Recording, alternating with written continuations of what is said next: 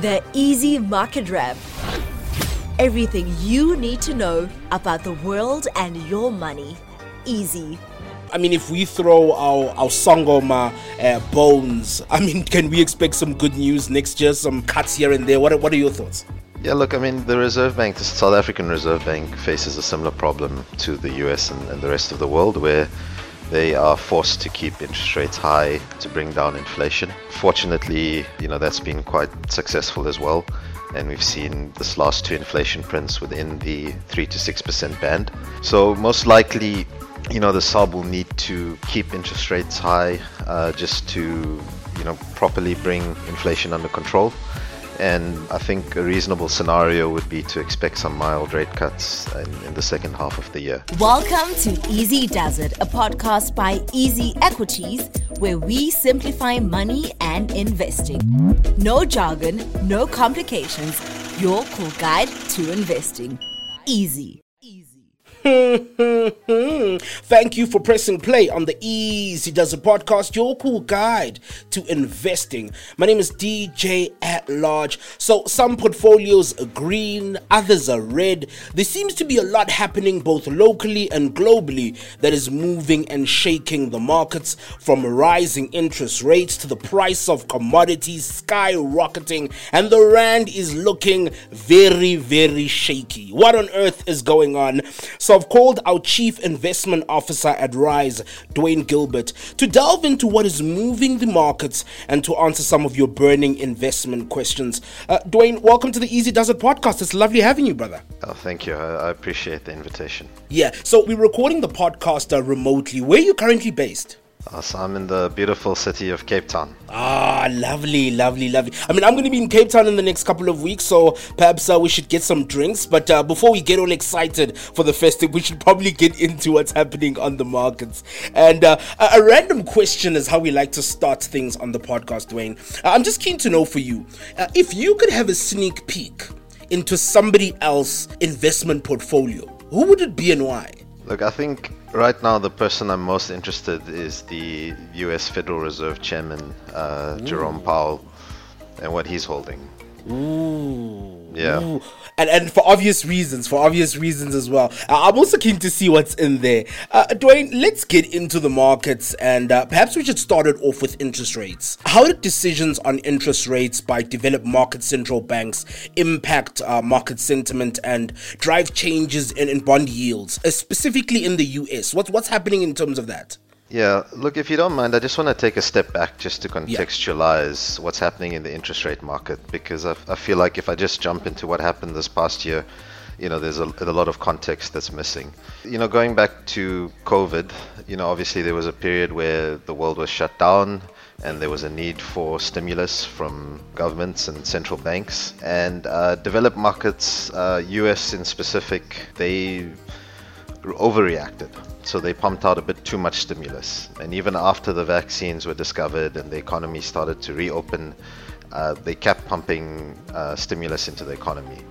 And as a result, the world had an inflation problem.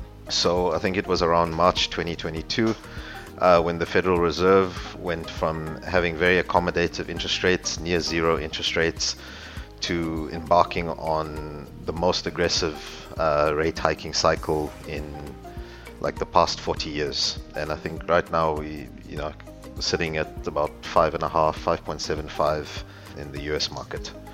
So, I mean, if you look at what happened in 2022 and what happened in 2023, on the equity market side, equity markets have really been concerned about how high will rates go, how long will rates stay high, and the most important question is, will the high rates lead to a US recession? How will growth be impacted? And in 2022, there was a lot of fear. So, we saw quite a major sell-off in markets. Inflation, I think, went close to 9% or possibly just north of 9% in the US. So there was a lot of fear.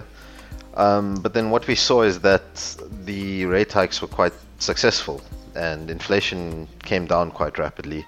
We're now sitting at something at 3.4, I think it is, the October print. And so now you're seeing a shift where the market is saying, yes, interest rates are high, but they're high because of inflation, and inflation is now under control. So, next year, Fed is going to cut rates, and it's back to the races. So you're actually seeing equity markets approaching all-time highs in developed markets, and especially if you're a South African investor and you overlay the rand weakness, it's been a phenomenal place to be. When you look at the bond market, so the bond market, the yields are a function of two things. It's the real interest rate and the sort of a premium for expected inflation. So, starting with the latter, it's a bit easier to explain. The market is more or less pricing in roughly a 2% long-term average inflation, which is the Fed's target, nothing too surprising.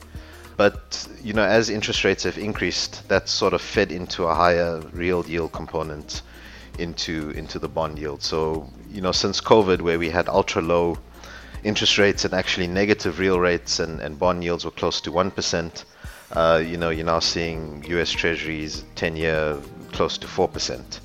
And of course, that price is inversely related to the yield. So when that yield blows out, the price comes down. So over that period, it's been quite a tough place to be.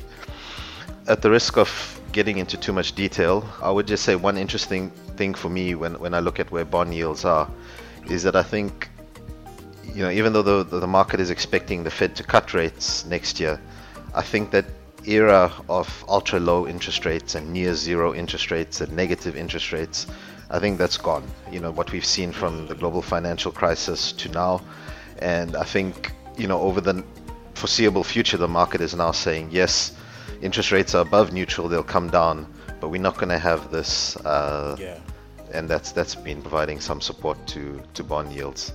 But I think right now where bond yields are and the risks we have in the equity market, it's a really attractive yield to lock in with US Treasuries.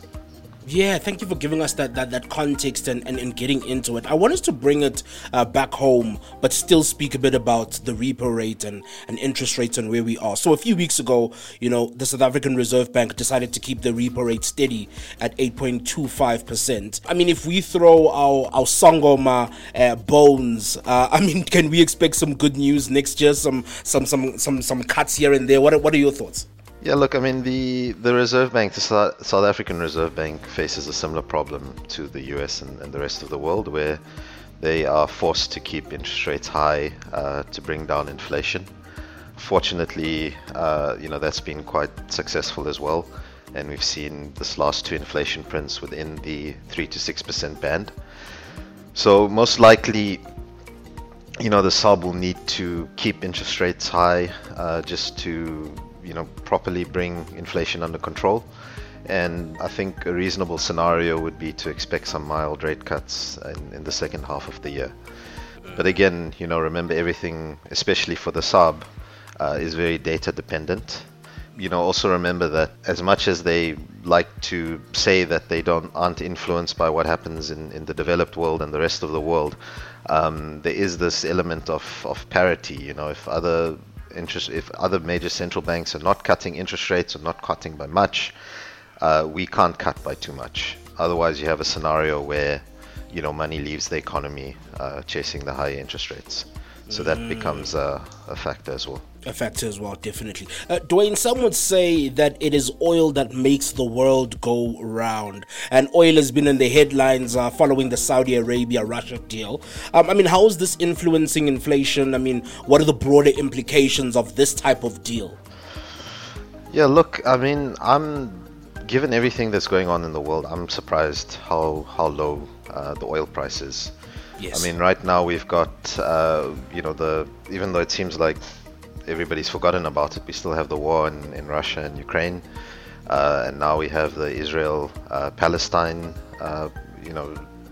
problem, and of course, Israel or Palestine is not an oil exporting nation, but they have close proximity to countries like Iran, and that situation could escalate where those countries get involved.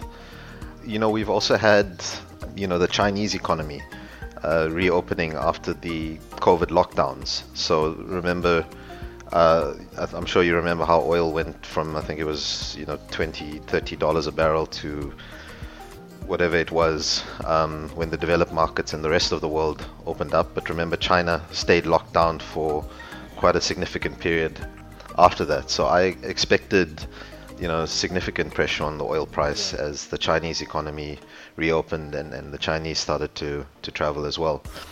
And, there's two reasons I can think. One, possibly markets are starting to price in a bit of a global slowdown, a slowdown in global growth next year, which is not what we're seeing in equity markets. So I'm not sure how true that is. But also remember that, price is always determined by supply and demand. And, supply is basically fixed and, by OPEC, which includes Saudi Arabia and Russia. I think maybe their relationship got a bit strained during the Russian invasion of Ukraine, but I think they've now strengthened things. So it really becomes a very difficult, as important as it is, it's a very difficult commodity to forecast. No, definitely. In terms of the dollar and the dollar index this side of the year, did it maintain its strength amid uncertainty? I mean, what was going on in terms of the dollar? Was it resilient this year? I think more recently, with the market turning more bullish, there's been a bit of dollar weakness. So remember, actually goes back to what I said earlier about where the interest rates are higher. That's what attracts capital. And the idea that the Fed is going to cut rates next year, which is what the market expects, and the idea that a recession is avoided, which means there's less demand for safe haven assets, has meant the dollar's weakened a bit. But I think if you take a step back and look at the last 5 years, I mean, the dollar's been incredibly resilient. I mean, despite all the money that's been printed, despite, I guess that's the main factor, the money being printed. But dollar's been very strong, and, that's obviously been tough for us as emerging market investors, or as emerging market residents, I would say. Yeah, it's definitely been a tough one. Earlier on, when you spoke about China, what do key economic indicators reveal about their economic trajectory and the impact on global growth? Where is China in all of this? Yeah, so unfortunately, China is slowing down, and it's all very self-inflicted, the slowdown. So again, I apologize, I keep talking about COVID and I know nobody wants to hear it. But, coming out of COVID, the Chinese economy, they actually, before closing, they reopened very quickly, and they were pumping while everybody else was still in shutdown. And instead of riding that wave, what they did is they got overly strict on COVID and started shutting the economy down again.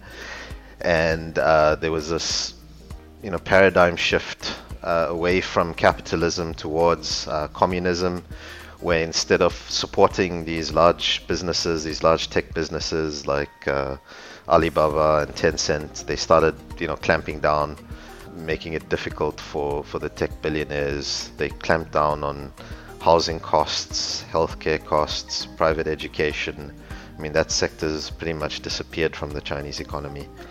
And as a result, growth has been slowing down. And, there isn't much stimulus coming out of China as well. And, we all speculate that it's because of the debt problem that, they can't stimulate the economy. But look, China is a bit of a black box. So it's not inconceivable to think that next year they might actually stimulate the economy.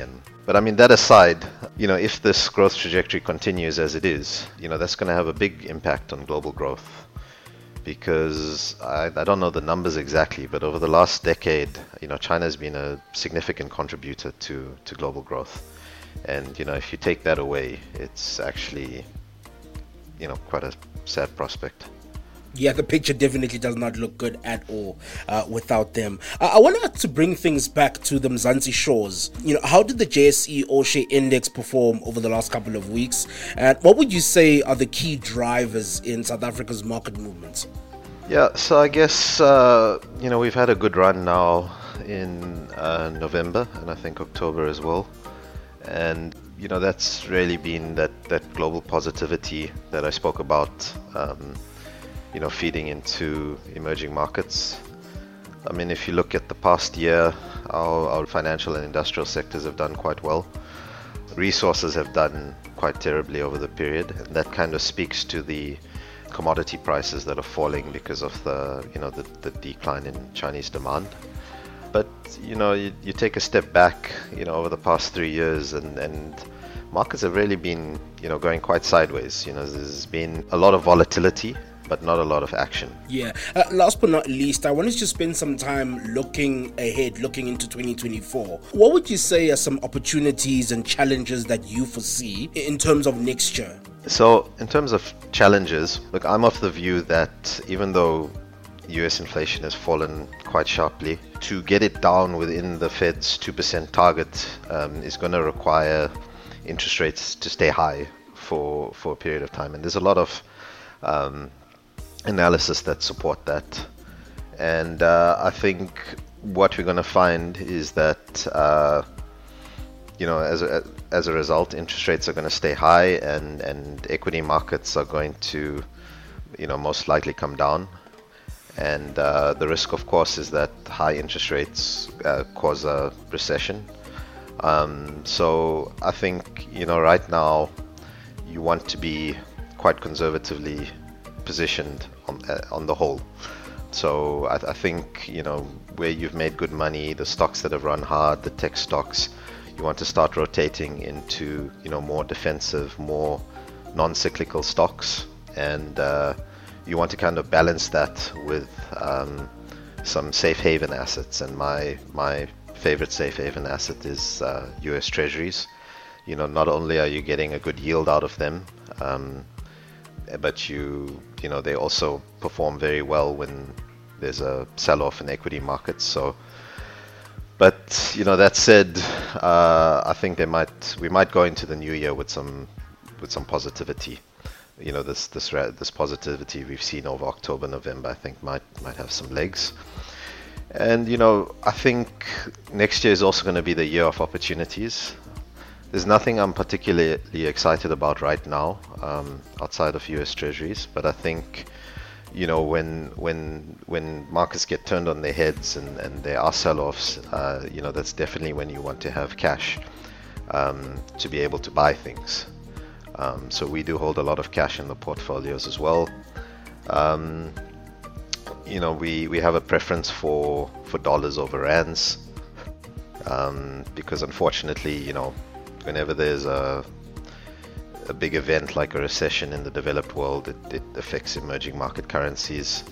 But yeah, that's the general theme. I think you want to be defensively positioned. You want to have that fixed income component, and you want to have cash. Yeah, and let's hope that the positivity that we're currently riding, goes into 2024 as well. Thank you so much, Duane, for sharing your insights into activities that have been moving the markets, from interest rates to the various currencies and, of course, the oil. Thank you so much for your time. All good. Thank you very much for having me. Thank you for pressing play on the Easy Does It podcast. A big shout out to you for hanging out with us. Don't forget to subscribe. We are on Spotify and Apple Podcasts. Let us know what you think of this episode on Twitter and Insta. Our handle is @EasyEquities.